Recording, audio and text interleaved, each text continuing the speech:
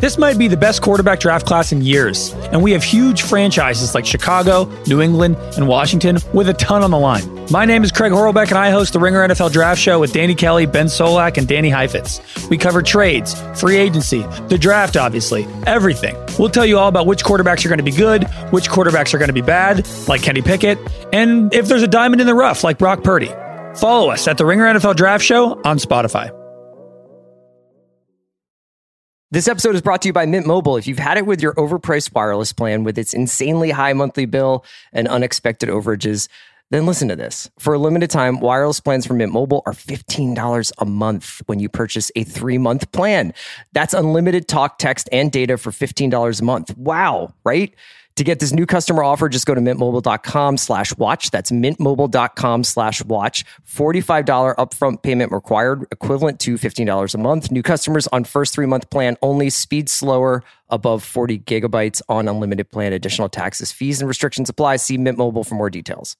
This episode is brought to you by Cars.com. When you add your car to your garage on Cars.com, you'll unlock access to real-time insights into how much your car is worth. Plus, view its historical and projected value to decide when to sell. So when the time is right, you can secure an instant offer from a local dealership or sell it yourself on Cars.com. Start tracking your car's value with your garage on Cars.com. I need support staff to clear the room. Stand up and walk. Now. Hello and welcome to The Watch. My name is Chris Ryan. I am an editor at TheRinger.com, and joining me on the other line, traded for a player to be named later, it's Andy Greenwald! Okay, first off, that's cruel. Second, we're doing this old school with you at Company HQ and me remote. Yes. Not because I've moved back to New York and it's 2014, but because, let me just lay this out for you. Last week, if I were to tell you listeners, Parks and Rec is on the air and everybody is like, shit is cool, right, guy? Like, let me get on Twitter and talk to my best friends about it share my good faith opinions. What if I were to lay out the case that one of the hosts of The Watch spent last week gallivanting around East Coast cities in the dead of winter, playing theaters, going to bars and grills till all hours of the night. Many bars and grills. The other one did nothing for 6 days other than take his daughters to ramen. Which one of these hosts is sick today at home? Which one? What can I tell you, man? It's my Irish constitution. It's unbelievable. I am living so wrong that I don't even have anything to add to it. I wish you were here today. We have so much to talk about. So today we're going to do some news and notes from the industry at the top of the show, and then we're going to talk actually a little bit more about Mr. and Mrs. Smith. For the literal dozens of you out there waiting with bated breath for our Monsieur Spade coverage, I think we're going to wait until after 5 to do some talk about that. And further admin, just a couple of notes. You don't think there's like a silent majority? Do you think Spade fans? That's right. That's the people who are going to push Biden over the top are also watching Monsieur Spade. And they're like, this is a present day show, right? Also, is that my father? Were you imitating my father again? No, but Kai and I were just talking about Biden thinking that Mitterrand is still running France and how cool that was. Oh, maybe. Okay. So, all right. So maybe he's the fan. Yeah. Anyway, some more admin. So Friday night is when True Detective goes up. Andy and I have made the decision to just do our Monday show. So there will not be any instant recap of True Detective on Friday night. We'll come back on Monday. We'll talk about True Detective. We'll talk Super Bowl advertising, the sort of a tradition that we have here. And we'll just chat about, living in Kelsey and Swift's world and not having a choice about it. I like that you're acting like talking about the commercials the day after the Super Bowl is some quaint hobby, like stamp collecting. Well, it has no value to the pod, but we do it like almost every year. You're like, why don't we just chat about the commercials? Well, it's not the commercials. I thought because, we're going to see footage. Brother, we're going to see Deadpool 3 footage. I mean, if that doesn't float your boat, come on. You're not excited? Just some other admin. Andy has a new episode of Stick the Landing up on the Prestige TV podcast feed this week. So he did Girls with Amanda Dobbins. It was an awesome episode. I really enjoyed that, Andy. Do you want to tease next week's? Actually, I want to return the favor and say Chris is too humble to mention that he is on the long form podcast. I was going to mention that. I was not too humble, but thank you very much. Let me set it up because I loved it. It is a great, great listen. I really first of all, you were great on the pod, but it was really nice to hear you just, speaking from the dome. You're not doing, no one's making you do imitations. No one's making you do bits. No one's forcing you into banter awkwardly. I thought you were fantastic on this pod. Thanks so much. Thank you to Aaron for having me on. That was a very cool experience. So that's on the long form podcast if you want to hear me talk about my career, as it were. And you want me to set up Stick the Landing next week? Yeah. I mean, why not? This is, as Bill would call it, it's the Larry David rule. You're allowed to start teasing the show. Has he changed? Has he softened because of Larry David? He did for Fugitive, but that was also because that had already happened and was documented. So he was like, we're going to put up the Fugitive, but I don't know if he'll continue to do that. I'm very excited to tease Stick the Landing. I don't remember which episode it is. Wait, Kaya, is it Freaks and Geeks? It is Freaks and Geeks with Joanna Robinson. Chris, have you met Kaya? She's the producer of both of these shows and the real brains behind the operation. Yeah, we're doing Freaks and Geeks. This was really fun. Love podcasting with Joanna, and it was good to do a show that didn't get the ending that it wanted, which used to be what all TV endings were. Yeah, it was like the premature ending, right? Like it was like, oh God, we have to wrap this up. Greenwald, how are you outside of feeling under the weather? I mean, I think I am nothing. This is all I am. This is who I am. One of the things that was just incredible yesterday, Kaya, was that Andy, wild horses can't be broken. We know that. But Andy was tamed yesterday, and what he did was extraordinary. All day long, I get updates about the amount of tape he's crushing. He's like, checking out Brother's Son, checking out this. Every hour, he's like, let me know when you watch this. I'm like, let me know when you watch what? What are you're just laughing me and watching shows? Chris, illness is an opportunity. Do you know what I mean? I think Franklin Roosevelt said that. Tomorrow is not promised. So I just went through it. You know what I mean? I didn't get a job this coaching cycle, but I figure I can stay on top of things. Maybe start a Twitter feed about just diagramming plots. I was actually working from home for most of the day yesterday, and I thought I was going to get a lot done in terms of watching stuff. And I wound up getting, I had maximum, my brain is melting brain. I was watching at one point a YouTube video of an ex-Green Bay Packers quarterback, a backup quarterback, playing Madden using an authentic Green Bay Packers call sheet. So he was using Matt. Was it Doug Peterson? No, but it was a great video. But I was like, I can't believe I just spent 21 minutes doing this. See, I feel like you are becoming younger while I'm getting older, because with your time off, you are now just losing yourself to reels. Yeah. I can see no downside to this. Whereas I finally hit the end of our homework in terms of watching True Detective and Monsieur Spade and checking out Brother's Son and all this other stuff. And so I was like, you know what? I got a little more screen time in me. I'm going to do something for me. I'm just going to watch season 2 of 30 Rock. There's nothing wrong with that. Not only is there nothing wrong with it, not only is that show still just phenomenal batting average, it is so funny. Especially it is so season delightful. 2 is really incredible. Chris, I didn't realize that 2007 was 600 years ago, though. I know. Because do you know, and we're not going to get into this now, maybe this will be a future Stick the Landing, or we'll actually make a pointed effort to discuss this, but do you know what the A plot of the first 3 episodes of the second season of 30 Rock is? Is that when Will Arnett shows up? Yes, he does, but that's not the A plot. Is it something about Tracy? I mean, it always is, but the A plot... Is it Jack can't eat steak? Chris, this is all accurate. You have watched the show recently. I'm very impressed. You could name a few other characters if you like, or I could tell you. The A plot of the second season of 30 Rock is that Jenna is fat now. Oh, that's right. And she's eating paper. It's the Japanese porn star diet. She can only eat paper, but she can eat as much as she wants. Yeah, I remember that. God damn, we used to make stuff in this country. It is really a trip. I recommend it. A lot of the jokes, especially in that season of 30 Rock, are about the consolidation of television under corporate ownership under like a multinational corporation ownership. Speaking of, I know you're doing a beautiful segue, but maybe the hardest I laughed was when Jerry Seinfeld guest stars in the season 2 premiere and he threatens to buy NBC to get rid of Jack. And Jack says, "Oh, like you have $4 million lying around," which is really funny. Okay, go on. So, as was sort of foretold in 30 Rock, we've arrived at this very interesting point in the TV industry. And you know, Andy and I usually don't do a lot of sports commentary outside of the agony of being a Philadelphia sports fan from time to time. That was a fun Sixers season while those 4 months lasted. But I wanted to talk to you a little bit about the announcement this week that there is a sort of Voltron of sorts coming, of streaming sports services coming together to create a mega platform from Disney, Fox, and Warner Brothers Discovery.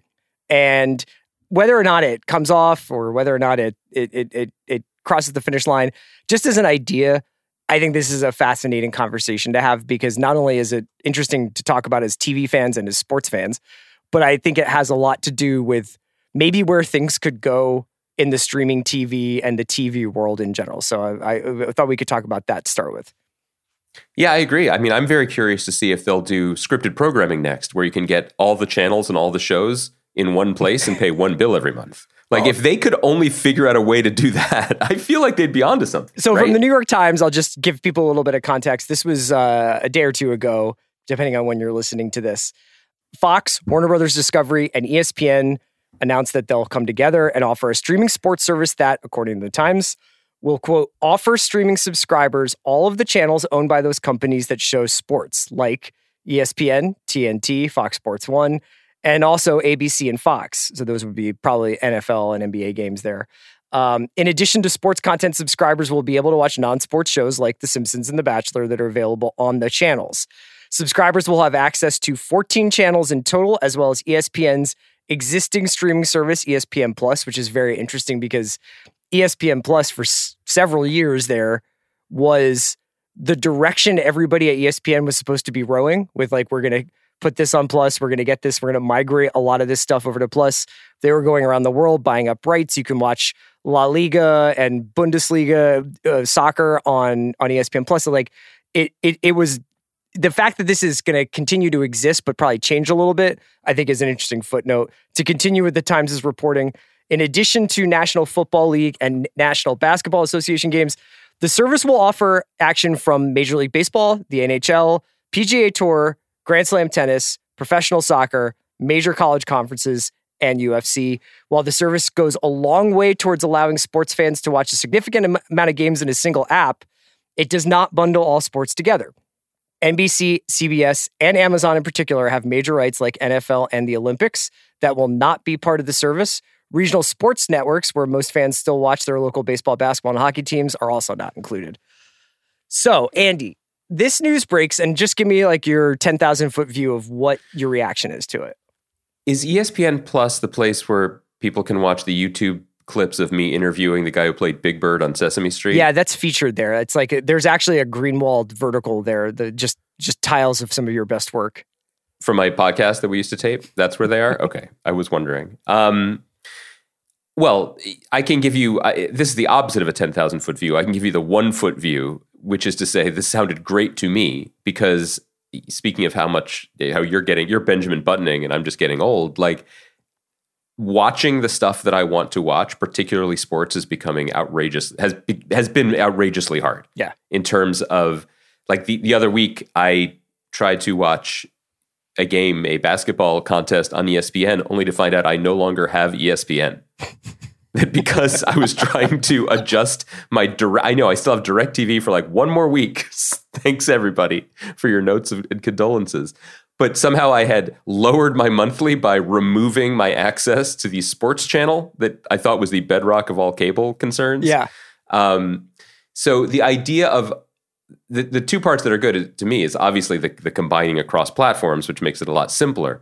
But the potential ability to bundle, because I think that people have been saying that bundling is where we are going again. And by that, I mean not the full cable bill, but basically finding a way to say, if you want to subscribe to 7 services, a few of them will have relationships that you can pay a reduced fee to get all three. Yes. So the idea, this is not, for example, like this is not a very appealing option if you have to subscribe to this and then subscribe to Hulu and then subscribe to ESPN Plus and then subscribe to Disney Plus. But if you can subscribe to all of them at a tiered price point, that seems more appealing, but also just more reasonable, right? I think at some point we did begin to forget that the goal was to provide services to the consumer in a reasonable and rational way. Yes. So I find it appealing, just purely on a consumer level. The larger ripple effects of the industry, I'm a little bit unclear on, because I've seen this entire announcement framed as like an aggressive death blow to cable. That by doing this, that for a long time, the companies were like, yes, we're putting a lot of scripted content on streaming, but live sports, which are an essential reason why people pay for anything, presumably these days, is still going to be on broadcast and on cable. And what do you think of that? What do you think of the idea that this is like a shot across the bow, or it's like the last three people in the lifeboat building a new lifeboat? Well, I mean, which do we respect these companies more for finally delivering the death blow for the unnecessary murder that they did? Do you know what I mean? Like, I think picking a strategy and sticking with it for more than 6 months is probably a win for any of these companies. And there's almost a way here to segue into how Bob Iger's press conference yesterday suddenly became like a salutary like victory lap, and suddenly the stock's rebounding just because he was like, yeah, we're going to put sequels in theaters and we're into sequels now, which I was like, why is this news? And why was Moana 2 going to streaming ever a good idea? But yeah, it's hard for me. And again, I'm not an expert on any particular piece of this in terms of the business side of it, but like, it's hard for me to get excited when all these were unforced errors to begin with. So I guess I appreciate if they are finally going to make a decision and start to clean this up. But my takeaway from the larger industry tremors of this are unformed. Yeah, I weirdly wonder whether or not I'm the best person to speak to this, or we are the best people to speak to this, because we have very specific experiences with modern television and modern sports television. Namely, like, I think we're probably over leveraged with streaming services and with our interest in teams that are not local, so they're not necessarily always on cable. Andy and I probably both have like the single game Phillies MLB package and NBA League Pass and the NFL Sunday Ticket. So those are things that, like, I'm not sure how many people, I'm sure there's millions of us, but there's not, I don't think it's like the cable audience is doing what we're doing, which is psychotically following very specific sports teams. And then for my purposes, just for work and stuff like that, like, I will watch Barcelona versus Valencia. You know what I mean? Like, I will go and find a Spanish league match to watch, like, in soccer, like, on the weekend. So I'm pretty savvy with using like a lot of these services, and it is maddening.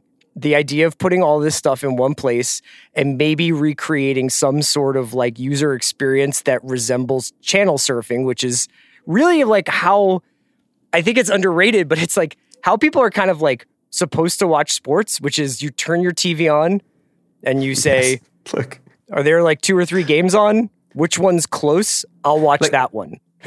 I appreciate that point because, you know, I have actively had conversations with people, not recently, where I've said things like, gosh, I feel bad for my parents because they don't know how to watch movies anymore because they stopped running showtimes in the Philadelphia Inquirer. Yeah. And they're like, how do you find that out? How do you find out where movies are? And I was like, the internet. And my mother was like, do you just put it in there and it tells you? I was like, kind of. You of. actually do. You write Silence of the Lambs, and then it's like, it's streaming here or it's for rent here, you know? Oh, but she means in theaters now. So what I did was I bought her an Apple Vision Pro. So I figured like that would help her. You bought her a Cybertruck. I did. I bought both because you can, speaking of bundles, that is a great deal. It's called the Giant Prick Package. And you can, anyway, so I can, like a jerk, I'm like, haha, olds can't figure out movies.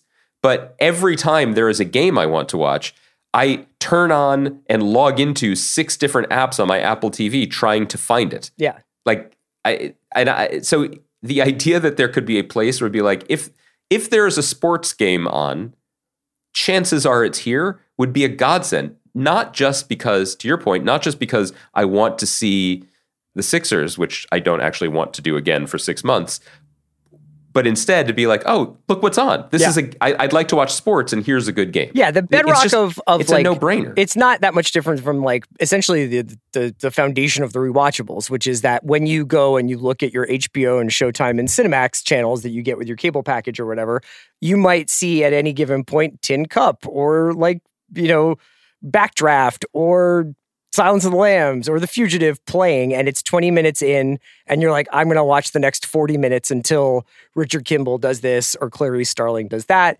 And it's this really fun experience of watching television that has pretty much been lost to time. The crazy thing was that I think what you see here with the partners is an essential takeaway. Fox, Warner Brothers Discovery, and ESPN are the non-tech companies involved. Yes. Like 3 of the major non-tech companies that are still involved in making what we know as television. And this to me is a real like couple of guys looking at each other on the front lines before they go over a trench. And they're like, why don't we do this together? And at the other end of the battlefield is Netflix and Amazon and Apple, and they have more money than God. And some of these rights are coming up soon. And you're staring down the possibility that one of those major tech companies could buy NBA rights with a tax write-off or with their like dividend from iPhones or something. And I think that they feel like they needed to change the way they do things and the competitive nature or the competitive stance they may have with one another to assure their survival, essentially. I guess I don't know. I guess I'm curious, and I'm sure some people have already begun reporting on this, why NBC Universal is not involved in this. Yeah, I don't know why. I don't know and CBS, I also wonder Paramount. whether that has something to do with Peacock spent the GDP of a mid-sized country on the Olympics rights. And I don't know whether or not they're like, we built Peacock off of the Olympics being on Peacock. The Olympics are coming to Los Angeles soon. They'll be in American time zones. Like, they may be building towards something like, they don't want to share. We're not trying to share this. And similarly, it's possible. I mean, please do not. I hope this does not sway the stock market. Like, I don't know if this is real, but like, there's so many rumors about who's going to purchase Paramount. That maybe they can't start giving things away before someone else makes those decisions. And Paramount still has football rights and NFL rights, and it still has international soccer rights. So they show Champions League on Paramount. They show Italian soccer. Yeah. I think the interesting thing baked into this, and again, I don't know if we're particularly prepared to have this deeper conversation about this, but the way that Bob Iger sees ESPN is coming more into focus. And the main part of it is not a TV channel anymore. Yeah. Which is fair, but that, leveraging it here while also making partnerships with gambling companies. And then apparently, I mean, this was reported in the New York Times piece, also continuing to take meetings with the major sports leagues about whether they just want to buy a piece of it to become the official hub of it or whatever.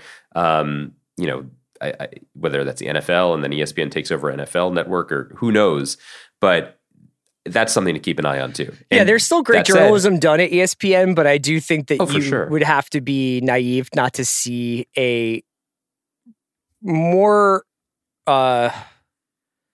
a more friendly posture, has been taken over the last, especially 10 years by ESPN and even by other places like TNT or CBS or NBC towards the league that they cover. They're not the subject of journalism, they're partners in corporations. Mm-hmm. So I think that this is the logical endpoint, is that the NBA buys a piece of its own, rather than starting its own platform, and it has NBA TV and it has League Pass. You've already got the infrastructure there. You've got the back end. I think ESPN bought MLBE a while back. Disney did. And that is the back end for a lot of their digital stuff. So I think that this makes a lot of sense in that regard.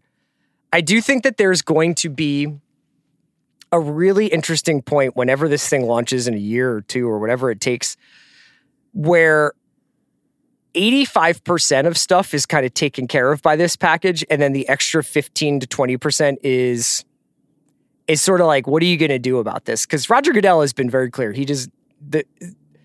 56 million people watch the NFC division playoff game. You know what I mean? Like, he's not going to get rid of that kind of exposure for the league, like the network programming. And he's never going to, he said not in his lifetime is he going to put the Super Bowl on streaming, right? So you've still got this situation where people are going to need some sort of quote unquote TV access. I think if they want to watch NFL, I'm sure that there are some other examples that I'm not thinking of, but like, you know, what do you do with the point that comes inevitably where people are being asked to still have some sort of cable package, have this, I would imagine, like not cheap sports streaming service, and anything else that they may have, including like, you know, so do I have to pay, technically, do I have to pay Warner Brothers like twice a month if I get Max and this? Like, where does the bundling happen? I think in theory that's when, right. So my understanding was that there might be more opportunities to bundle across companies. You know, I feel like we're already starting to see that, and this might be the tip of that spear that like if these three companies are working together on this, the smart play, and obviously the hard one to actually implement, would be there should be a thing to click to get all 6 services or whatever for however much a month. I think it's noteworthy. Again, this is more for Matt Bellany and Lucas Shaw and people like them on the town to really get into. But the thing I was referring to before was Bob Iger talked about a bunch of stuff yesterday, and this was announced recently. And Disney's back, baby. It rebounded on Wall Street because of what he said. And part of what they're responding to is leadership style, right? Like I think the street likes Iger and he looks the part and they trust him no matter what, you know, even if he's just being predictive about Iger's things. like, my good friend Francois Mitterrand said, bring back Moana. Moana 2. We're going to put that straight into the cinema. But I think that what people also might be responding to is that he is showing flexibility, you know, which I think is probably important. His predecessor, Bob Chapek, was like, everything is going to be Disney Plus and streaming. And so we're just putting everything there, and the job was just to punch the content button and it would flow. Obviously, it's a very different situation that Iger walked into, and just stopping that flow was maybe the easiest thing of the many things he's had to do since. But basically amping up some things, reducing others, and being more flexible about what even some of these properties are seems to be the only way to survive. And it does seem to be working, right? That he can elevate and he could increase some things, decrease others, and still seem like he's just responding to the situation at hand. Do you think that this is kind of the death knell for a certain mode of experience of television, which is essentially, like, for me, and I think for you too, and for a lot of people, the only reason really to turn on television at a desired specific time was because of games, right? Like the only time that you would be like, at 1 o'clock, I need to be home to watch this. At 3 o'clock, I need to watch this, would be sports, live sports. Yeah. Almost everything else, with the exception of like award shows or a Sunday night HBO show that's just like, we've got to do it. And even that you can just get on Max the second it goes up anyway. But like, let's say that's what you wanted. I think that in 5 years, people in high school now will have no idea what we're talking about when we talk about channel surfing. Oh. To say, I mean, I don't even know if really, like, I mean, Kaya, did you feel like you had the experience of like scrolling through a cable guide to like choose the shows you want? Yeah, probably, right? Yeah. But don't you think like people who are like, I don't know. I mean, in 5 years, people who are 15 will not know a world that exists with like, oh, it's time for me to watch House Hunters on this channel. That's my life now. Yeah. I mean, when you know, you remember when like the joke was that, you know, your parents would be like, I walked to school uphill both ways in the snow, and be like, oh, wow, things were tougher for you, Gramps. Like, I scare my children by telling them about what TV was like. Yeah.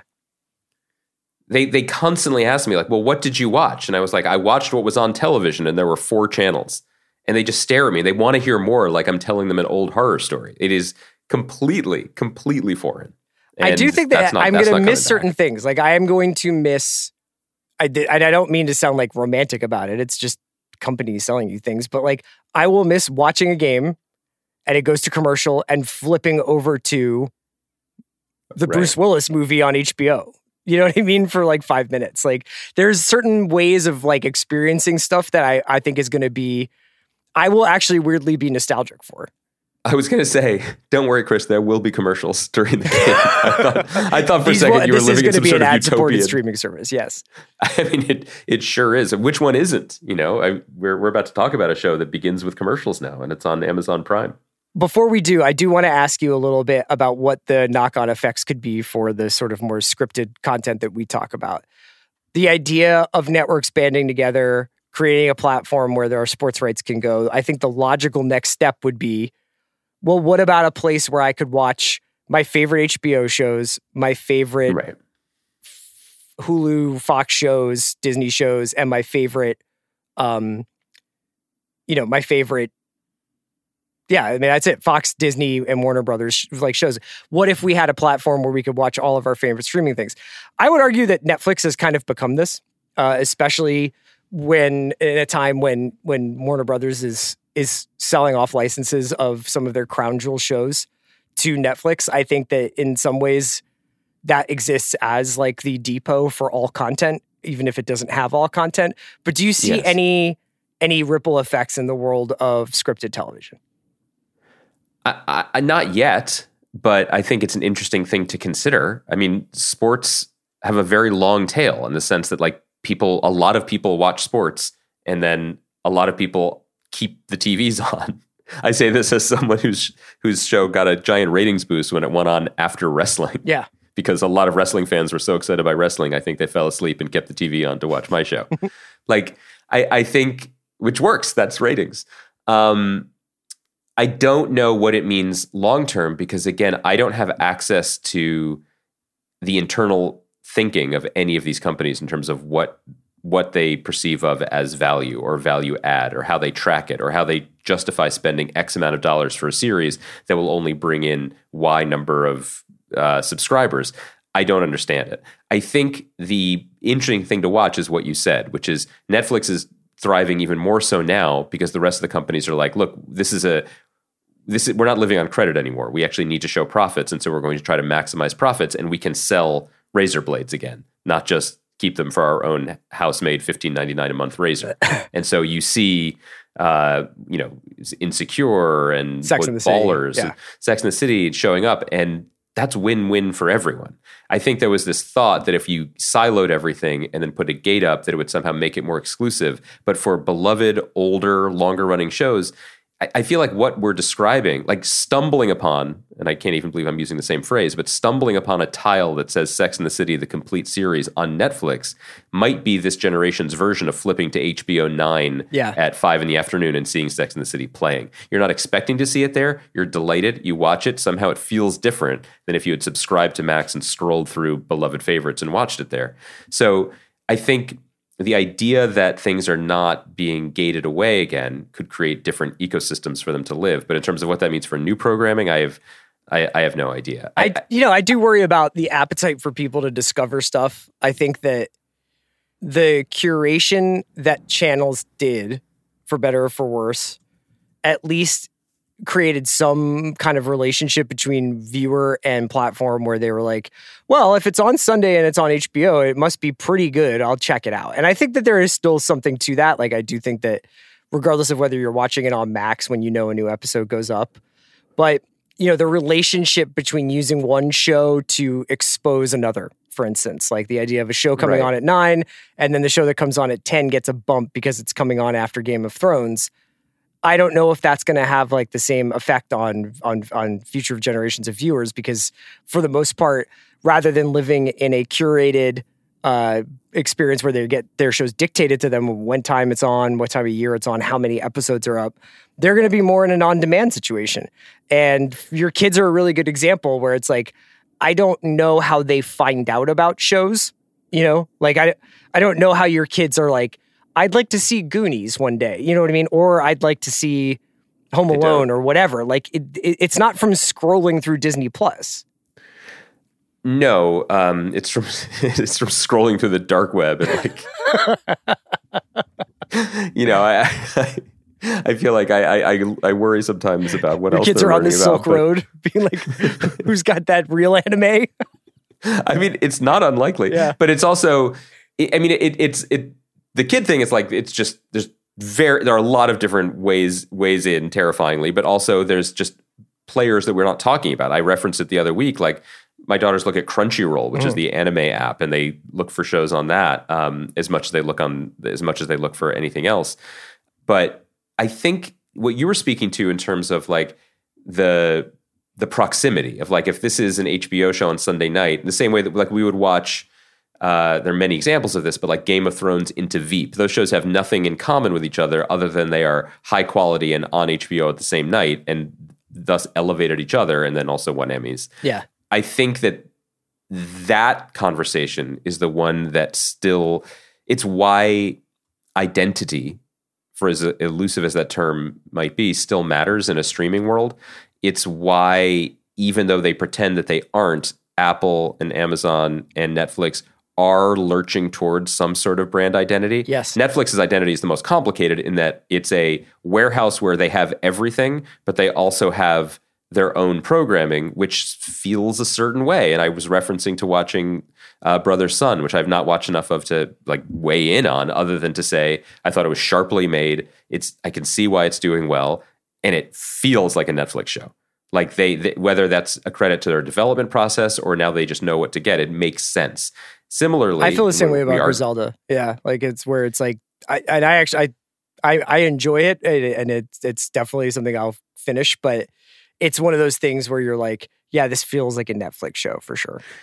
And I wonder, sorry to keep teasing what we're not ready to talk about yet, but like Mr. and Mrs. Smith is not going to get casual Reacher fans. And I think that's a good thing, but I also wonder if that dooms it in terms of more seasons on Amazon, because Amazon has something somehow that's working for them. Yeah. So, but anyway, that's only to say that like these places that curate, I think will still have some advantage. I think FX still has an advantage in that, FX on Hulu doesn't mean anything other than these people whose taste you trust are giving it to you. Yeah. I don't think that's necessarily... any FX show could come with a title card that said from the studio that brought you blank, blank, blank. You know what I mean? Like, right. And if it was a comedy, you could be like, from the network that brought you It's Always Sunny in Philadelphia and The League and whatever else. And then if it was a drama, it could be from the network that brought you Fargo. And I think that they could really rest on their reputation that way. Yes, but then the other thing is, it might not matter unless it eventually gets on Netflix. Yeah, I mean, I guess the only other thing I would say, and I want to talk about Apple in a second, is just like there is a way in which network viewing felt a little bit more collective. Like if Game of Thrones did very well, it allowed HBO to take chances on the little things like the I May Destroy Yous or the whatevers of the world. I know they're not necessarily like perfectly lined up, but like this idea maybe that like all of the wares were on the same table at the market, and obviously everybody was going to go to look at this shiny thing, but they might get interested in this thing to the left. There seems to be like a little bit more Darwinism on streaming where it's like Mr. and Mrs. Smith and Reacher have nothing to do with each other. In fact, I would love to experiment with like a blind, how hard is it to find Mr. and Mrs. Smith on any given Reacher fan's algorithm? Maybe it's really easy. Yes. I have no idea, but we've joked before about my passion for the Amazon UX. But I don't know. It's just, there was something about this story that I was like, I think we're going to look back on this in 5 or 6 years and be like, that was a major turning point in the way people consume on-screen culture in this country, in the world. I agree. And I also, this won't be news to people who've listened to this podcast for over a decade, but like when we talk about our fondness or nostalgia for this time, it is not just because it was more fun or easier to have a monocultural show to talk about. It's that I think the idea of collective experience and shows bleeding into one another or informing each other, even if not textually, is part of TV. I think that it is by nature a more communal exercise where one studio or one network or one service is cultivating something. And if an executive team stays in place for a long time, you can look at it like a coaching tree, or you can look at it like a period of sustained success. And I find that interesting. And I also find it, but it's not just interesting because I do this podcast with you. I think it's interesting because as a consumer, I am interested in having someone else show me their taste.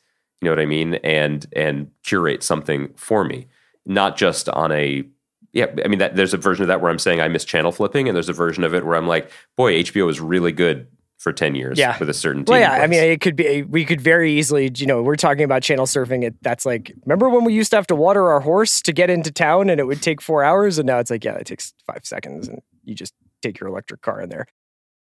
This episode is brought to you by Mint Mobile. If you've had it with your overpriced wireless plan with its insanely high monthly bill and unexpected overages, then listen to this. For a limited time, wireless plans from Mint Mobile are $15 a month when you purchase a 3-month plan.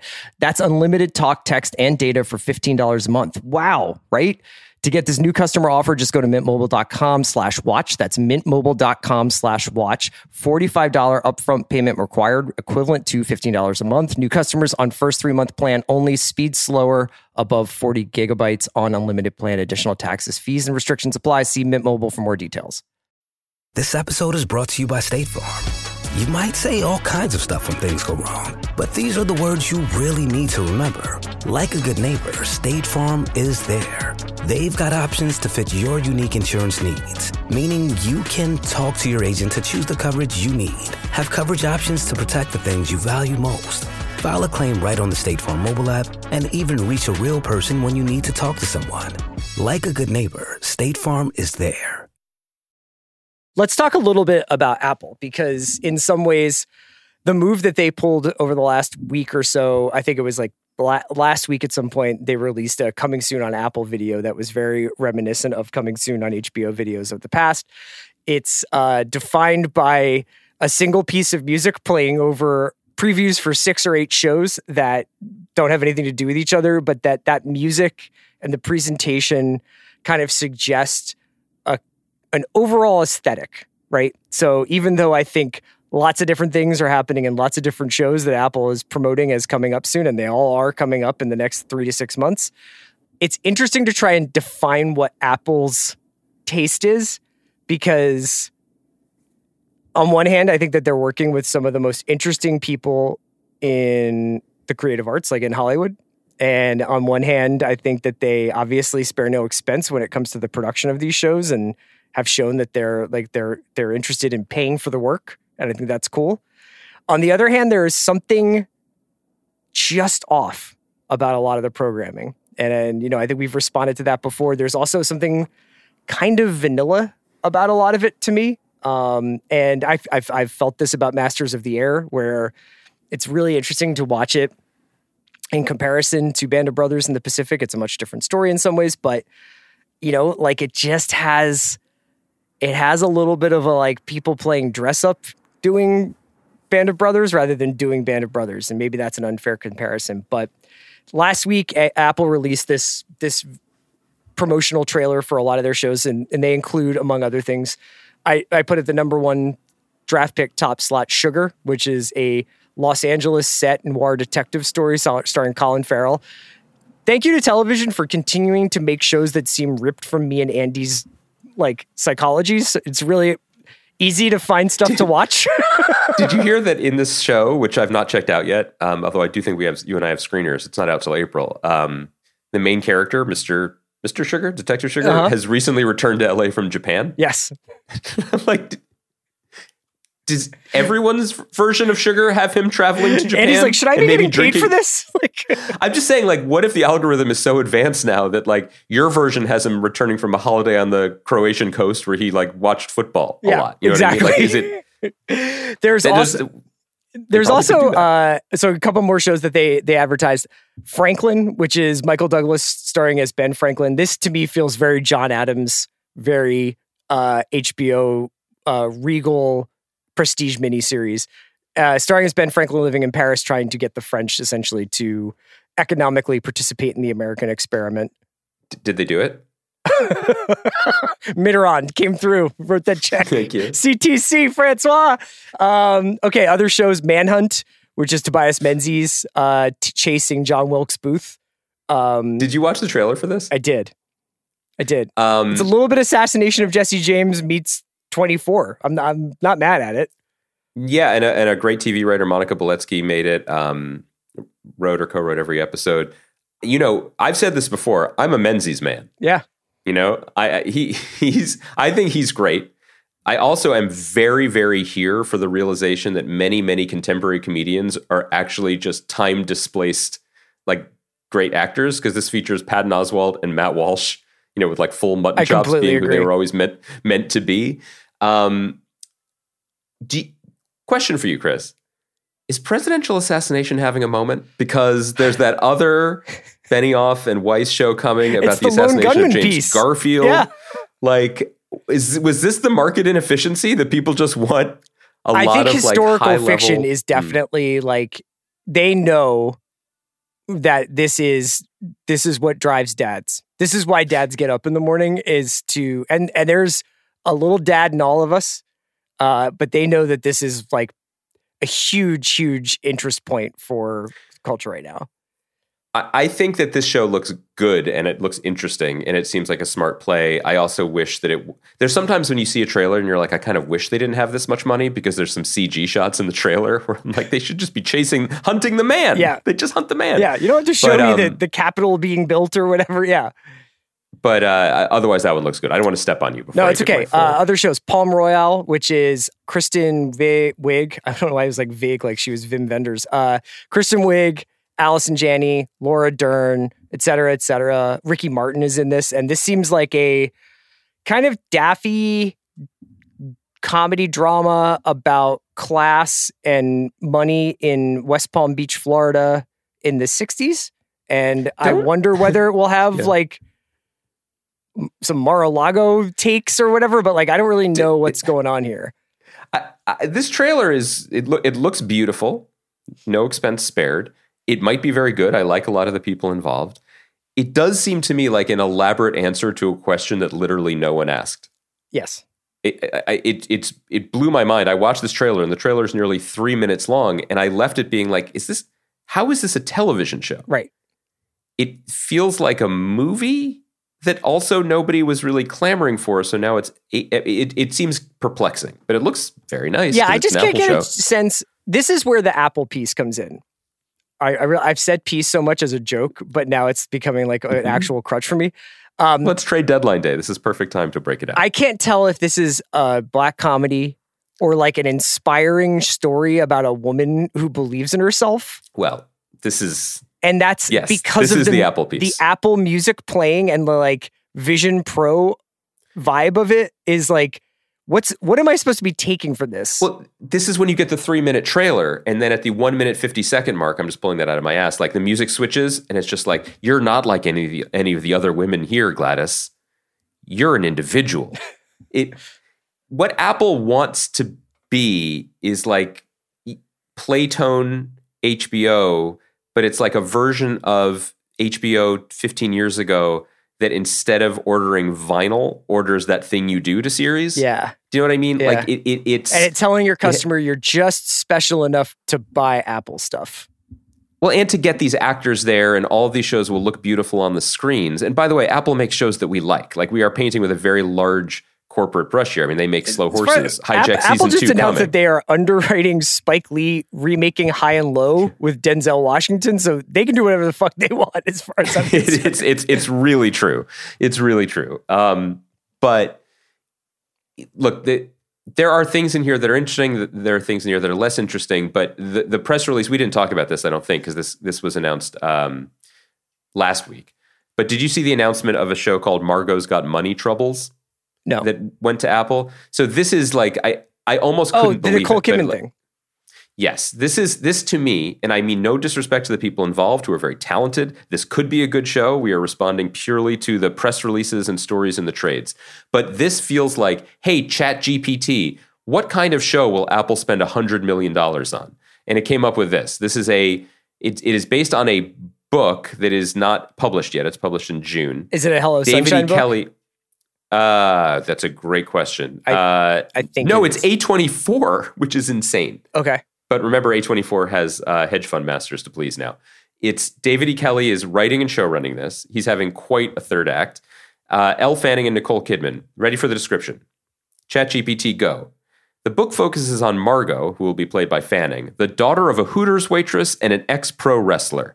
Now an unemployed single mother in her early 20s, Margot is struggling to make ends meet, leading her to launch an OnlyFans account. When her father re-enters her life, she starts incorporating his lessons from the pro wrestling world into her OnlyFans work, leading to unexpected success. Straight to series order. That kind of sounds like, I remember every time I would get to the point where I was going to read a John Irving novel, and then I would look at the back and it would be like, an orphan travels the countryside with a circus where he meets Franklin Roosevelt and, and I always be like, nah, with man. only the companion of a charming circus monkey. But I can't get mad at this. Yeah. Aren't you and I essentially saying, ChatGPT, please have Colin Farrell play a private detective in LA who has just returned from Japan? Yes. So my point is not that this will be most likely, considering the pedigree of everyone involved, the elite version of this type of show. Yeah. And when I say this type of show, I am not being dismissive. This type of show is popular. I think that if we actually saw internal metrics, I think Lessons in Chemistry was probably popular. We had a lot of fun about it because there was a talking dog that killed a guy, but there were really strong actors in it. Speaking it looked of beautiful. GPT prompts. Great call. But maybe this conversation is actually the earlier conversation, which is that if we live in a world where everything is self-curated and self-determined and there's no flipping, you are not going to be exposed to something you don't want to watch. So likely, maybe because we have a podcast, we will watch the show, but I've already self-selected out of this program. Do you know what I mean? Out of this, the Margot program. Not the watch. That's coming later in the month. Thank you. That's how you stick the landing is quitting the watch. Yeah, and then you, Kaya, and Joanna can talk about if I did it correctly or not. I'd appreciate that. I don't mean to harken back to some golden age where Chris Albrecht was sitting in a room being like, with this idea for a show about a guy who has a lot of sex and watches and thinks about his life through old reruns. That was Dream On. I'm not just making it up. We'll bring the country together because everyone has a way in. That is not the way programming ever happened. Although I will say that this idea about a guy who has a lot of sex, if you would stop there, could be like 60% of HBO shows. No, they're like, totally. This guy has a lot of sex, but he's old. Yeah. This guy has a lot of sex, but he's, this is where we're at. And it just feels like you can't blame a company for being like, this is the exact specific thing that our algorithms suggest people want. It's a little bit of I want to watch Sugar. I want to watch Manhunt. I want to watch Presumed Innocent, the David E. Kelley, speaking of which, reboot or reimagining of Scott Turo's novel that was a famous 90s thriller. This one is with Jake Gyllenhaal and Ruth Negga. I want to check out Dark Matter, which is based on the Blake Crouch novel and is showrun by Blake Crouch and stars Joel Edgerton and Jennifer Connelly and has a little Philip K. Dick to it about a guy who lives in Chicago and slips into an alternate reality of his own life and then becomes trapped in it. So very, very interested in a bunch of these shows. I'm not cynical, or I'm not trying to sound cynical about these things because they're being made by the biggest company in the world, or the richest company in the world. I actually I'll take them at face value and just read the text. I just think it's a very interesting effort to take about a dozen disparate pieces of content and try to give it a unifying, generally affirmative feeling, regardless of what is going on. That is the network brand. And some things slip outside of that. I mean, this is the same channel service, whatever you want to call it, that gave us Physical, that gave us Dickinson. I mean, some things slip through, but they are broadly unifying the product line, which in the history of Apple has been a successful decision to make. It's hard to fault them for that, but it is. Look, I'm not saying this from any personal experience. I've done no business with Apple. I think there are a lot of creative people there. I don't think there is a hard and firm mandate to avoid things that are challenging or spiky. But I do think it's worrisome if the biggest elephant in the room, who can take on the projects like the Spike Lee thing you're mentioning that the other places won't, has a issue of what's appropriate for them or not. Yeah. It would be great if they were just chasing. I know this sounds pie in the sky as I'm saying it. I'm like, why don't big companies take riskier chances? Well, I think this has been kind of a common recurring theme, and sometimes I have to be honest with myself, and I'm like, well, what am I talking about? Do I really want, or do I really think in any world that they're going to make 000 again? No. You know what I mean? Like, the reason that show was kind of a miracle was because it was what it was, but it was probably pitched as or thought of as Amazon's answer to Narcos, and it obviously wasn't. Right. But also it was an international co-pro. And I also wonder, and Joanna and I alluded to this a little bit the other week when you were away, like, from what we understand, the decision-making at Amazon has been fractious, and who greenlights things and where things come in and who oversees them. And it's possible that has become more unified, but it is fascinating and curious to think about a company this big that has also made 000, the English Fleabag. Swarm, Fleabag, and if the success, because all those things were, you think about the period of these streamers when they're just getting off the ground and they're taking big swings is often the most fertile in terms of creativity or risk-taking. They have found an identity now, and we keep referring to Reacher. We generally like Reacher, but Reacher, Jack Ryan, Terminalist, like, that stuff works for them on a completely different way. Works for me too. Than everything. I know. You are the ideal Amazon customer. That works for them in a way that is there still room for this other stuff to get in the side door? Well, let's talk about some of the other stuff. Let's talk about Mr. Yes. and Mrs. Smith. Okay, so Andy and I talked about the first 2 episodes on Monday. We're going to do sort of the middle part of the season now, and then we can talk about the end next week at some point. This is, I think when we got to the end of the early discussion that we had, and I was talking about maybe the first few episodes, I was like, the cool thing is that this show takes what was an action movie that had a Trojan horse story about modern marriage. Now this show takes a reboot of that action movie and Trojan horses in a story about work.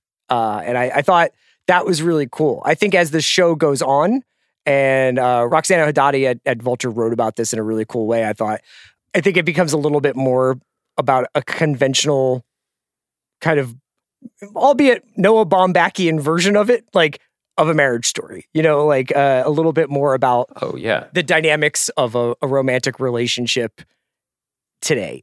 What did you think about this middle run of episodes? Let me just clear a little space to say one thing. I fucking love this show. There you go. I love this show. Mr. and Mrs. Smith is my favorite show of the year so far. It's up there with the new shows in the last few years. I'm thrilled about it. I can't wait to watch the last 2 episodes. I feel like it's important to say that first and foremost. To your point, yes. I mean, as you go through the season, and also if you look at the episode titles, it is structured over what I think some might say are extremely familiar arcs of a relationship, from the meet cute to the honeymoon phase. Yeah. To, in terms of modern marriages, to the conversations about kids, to potentially couples therapy, and then whatever comes next.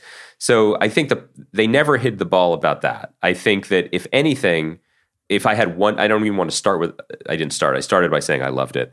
I didn't want to immediately then go to my one criticism, but I think it's related to what you were saying, which is they had such a vision for this show as the arc of a marriage or of a young relationship that they yada-yada'd so much. Now, I think that probably makes sense. And the reason I say that is for all of the missions that we don't see, for all of the continuing to love each other and working together in fun and cute ways that we don't see, I kind of love that. I love, in theory and conceptually, I love the way that it just refers to things that must have happened, that it moves the ball along with a confidence and no hand-holding.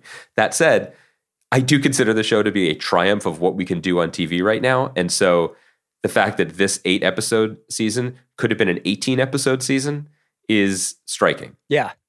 But that said, you are not guaranteed anything in contemporary TV. And I do think that ultimately to have played out only the first half of the relationship arc, assuming that Amazon would give them 8 more or 10 more or 16 more is foolhardy. Not just because of the high wattage of the talent involved in this, but because of just the landscape that it's being dropped into. So yeah, that's where I've ended up 6 episodes in, which is rare for me, saying I could have had even more of it, even though I love how much of it that I have. I love it too. And I will say one of the reasons why I love it is that it's making me think about the fallacy of character as an idea. So these 2 people are obviously they're given these sort of anonymous monikers, John and Jane Smith. They're in this program where they work for a chat bot named Hi, who gives them missions to do as spies. These missions get increasingly lavish and like picturesque, like where they go to the Alps, they go to Lake Como. Every outfit that they wear is perfectly manicured. Everything that they do just seems so effortlessly cool. It's just an incredible hang of a show, but it's also really thought-provoking because I've been grappling with this a lot with True Detective, where I'm like, why is X person doing this? What in their character would make them do X or Y or Z? And like this sort of idea that you can know a fictional character that you're watching on a television program for an hour a week or an hour at a time. And I love how Mr. and Mrs. Smith kind of turns that around on its head, where we're never going to know these people, I don't think. I mean, not really. Like maybe at the end of this series, they're like, my name is Brad and I went to Georgetown and this is where I grew up. And, we get little breadcrumbs of Jane's relationship with her father and John's relationship with his mother and stuff like that. But there's nothing in there that's like biography equals action or that you are the sum of your past experiences. Right. And I kind of love it. I really do, because I think I found myself as a viewer for shows in maybe the last couple of years getting increasingly kind of waylaid by trying to understand character based on the known biography of that character or the previous actions of that character. I feel like I did this a lot with Succession. It was a common, almost like virus, where people were like, Kendall wouldn't do that. Or, you know what I mean? Like this, we were talking about these characters as if it wasn't a creation of a writer's room deciding what would make the most dramatically interesting television. And I think that Mr. and Mrs. Smith kind of confronts that head on, to me, at least, where they're like, these two people are whoever you want them to be, even if they're very specific to us. Yeah, I love that. And I think that's very well observed. I mean, we've for years talked about how the most successful genre shows can serve as Trojan horses for emotional storytelling or for different types of ideas that might otherwise not be palatable to people who aren't going to go to the local indie house to watch a $2 million micro-budgeted movie about people crying all the time, which, by the way, I am first in line for. This is a show that takes that to such an extreme that it's almost brilliant, which is to say Mr. and Mrs. Smith themselves, or the other Mrs. and Mrs. Smiths that exist in the show or are referred to in the show, they are Trojan horses. They're not even characters, they're archetypes. But this is a show about horse racing in that analogy, because I feel like John and Jane Smith, through 6 episodes, are more sharply and brightly drawn than named characters with huge traumatic backstories on shows that have run for 3 times as many episodes. The way that they speak to each other, the way they roll their eyes, the way they sit in the therapist's office in that brilliant 6th episode gives me a sense of character that is so specific, but also so brilliantly broad and general that I can't look away. Because I recognize things and also I can fill in gaps in things. It's a really wonderful dance. And I keep coming back to this framing of my love of the show, which is that it's just an ideal version of so many things that we see a lot of people trying to do right now. Yeah. I mean, I think you obviously noted the 6th episode is something of a highlight. It has a pretty extraordinary fight during a camping trip. It's unbelievable. That's the biggest battle scene of the year. Yeah. I don't know what CGI shows are coming, but that scene is well. In the wild. Same episode, they have like a really good set piece inside of an apartment building where Maya Erskine basically has to go one-on-one with some nameless evil villain.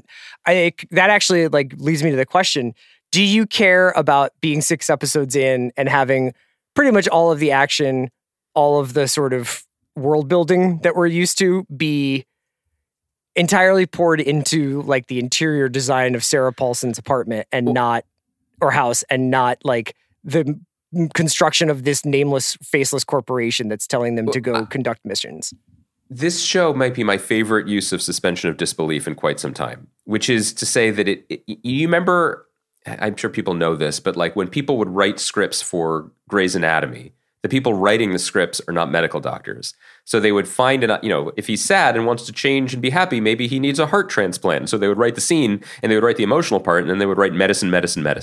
And someone would come in, hopefully a medical doctor, and say, oh, what you mean is a infarction and blah, blah, blah. And then fill it out and everyone be like, wow, the show is so wise. This show is so wonderfully casual about the things that I think don't matter. Now, your mileage may vary on that as a viewer, but I think over 6 episodes, its consistency and commitment to that is only helping it. Because at a certain point, if 3 episodes in, you were suddenly given an Easter egg as to who's paying for this and what the stakes actually are and who's doing the cleanup of leaving all of these bodies scattered around outside of Lake Como. It's not important for the show. It's not interesting to the show. What's interesting is the vibrancy of the set pieces, but more importantly, how the characters are highlighted within them. Although I will say it would all fall apart if this show wasn't somehow filmmaking of the highest order. Like that Lake Como set piece where they're hustling Ron Perlman through with a lot of gunmen and motorcycles and all this business is beautifully shot and outrageously shot and brilliantly edited. And I don't know how they did this. I don't know what budget they had. I don't know who they got to crew on that. I don't know what kind of production manager they had to or line producer to enable them to do that. I Googled the budget of the Brad Pitt, Angelina Jolie movie, which I know is like 20 years old, but that was $110 million. And I feel like the Glovers had more than that to make this series, which is noteworthy. But it is a ratio thing. And I apologize in advance for referring to a show that we're not actually talking about. But something like The Brother's Son, the kung fu, for lack of a better term, is integral to the story in a way that what John and Jane are capable of is not integral to understanding them. And I would prefer that ratio. I think what they are doing is classy and it's engaging and it's exciting. But it is all in the service of the character work that happens at an equally high volume or equally high level in the therapist's office. Yeah, and that scene is definitely that episode. I'm looking forward to the last 2 episodes a lot, not only because I can't wait to finish the show, but also because I wonder whether or not it will continue to be revealing in interesting ways, not necessarily about like she got her graduate studies in foreign languages or anything like that. Like I don't care about that stuff, but what else it chooses to reveal about the characters in this story. I'm trying to think of other examples. I mean, we joked last week about, or it was Monday. There's no shortage of more of these types of shows coming. Meaning companies mining the IP that they control to see if anybody wants to take a flyer on it. You were just saying that there's a presumed innocent television show coming. Sexy Beast was on. There are many, many more over the last few years. But what I love about the show is the shows couldn't be more different. But what I love about Mr. and Mrs. Smith is the same thing that I loved about Watchmen, which was a creator with a very specific point of view that they were clearly excited by, saying, thank you for giving me the keys. I'm going to drive it where I want to drive it now. And you're going to come along with me. And this show is so charming and it's so good. And I wish someone could tell me, and maybe we'll have a chance to do an interview. Who knows? But does Amazon know what they have here? What do you do with it? That's the thing is I think that actually the show benefits from the distance it has from it doesn't necessarily feel like are you supposed to make Mr. and Mrs. Smith fans? Like I don't even know. It doesn't have like an extension of it's just a story. It's an interesting story. And it's mostly it's an interesting formal experiment of how to tell this story. And that's what I like the most about it. And my guess is that they're going to leave us, I know some people have watched the finale already, they're going to leave us in a place that will be satisfying for the season, but will leave something open for potentially more seasons. And that's where you end up in this modern moment of TV where I'm watching this and I'm like, let's go. Yeah. I would love more of this. I know some people have been making comparisons to another married spy show, The Americans, and it's very hard to compare them. I mean, one of the things about this show that is so exciting is that it is contemporary. And I don't mean contemporary because they're bugging each other's iPhones, but I mean the language of relationships that John and Jane use with each other, and they're moving through very expensive worlds, obviously, but just their perspectives on things is modern, while The Americans was very much a period piece. But The Americans also is operating in a completely different TV ecosystem where when they made the first season, they didn't know how it was going to end. Mm-hmm. They didn't even know who was going to be in the cast in the third season. It was just like, well, we've started this thing and then let's see. Like hopefully we can keep it going. Yeah. Which is something that I miss. And I this is a chicken and egg thing, right? Like there's no way of knowing what Mr. and Mrs. Smith looks like if it is launched with that same sort of let's go for any number of reasons, not just the budget, but also like Donald Glover likes to do a lot of different things. But this show has just got me so jazzed about the potential of working within the streaming economy and like what budgets can do and what talent can do. And also just like for him as a creator, frankly, like not that my affection dimmed because I love the very end of Atlanta a lot. It's just that it's such a canny understanding of his own celebrity, of his own charm, and of what he and his brother can do best within the framework of something. And one of those things is delegating and bringing in a lot of talented people, whether it's Maya Erskine or Francesca Sloan, who ran the show, or the directors. I mean, Amy Simons directed the sixth episode. I'm psyched. I love it. Why don't we wrap it up there? So we're going to come back on Monday and do True Detective. We'll do some Super Bowl stuff. We'll talk about maybe some Mr. Spade on Monday. And then Thursday, well, we'll see. Who knows? The world is our oyster. Kaya, thanks so much for producing. Andy, I hope you feel better, brother, and we'll see you next week. I'm already feeling better. I'm going to go watch the 7th episode of Mr. and Mrs. Smith.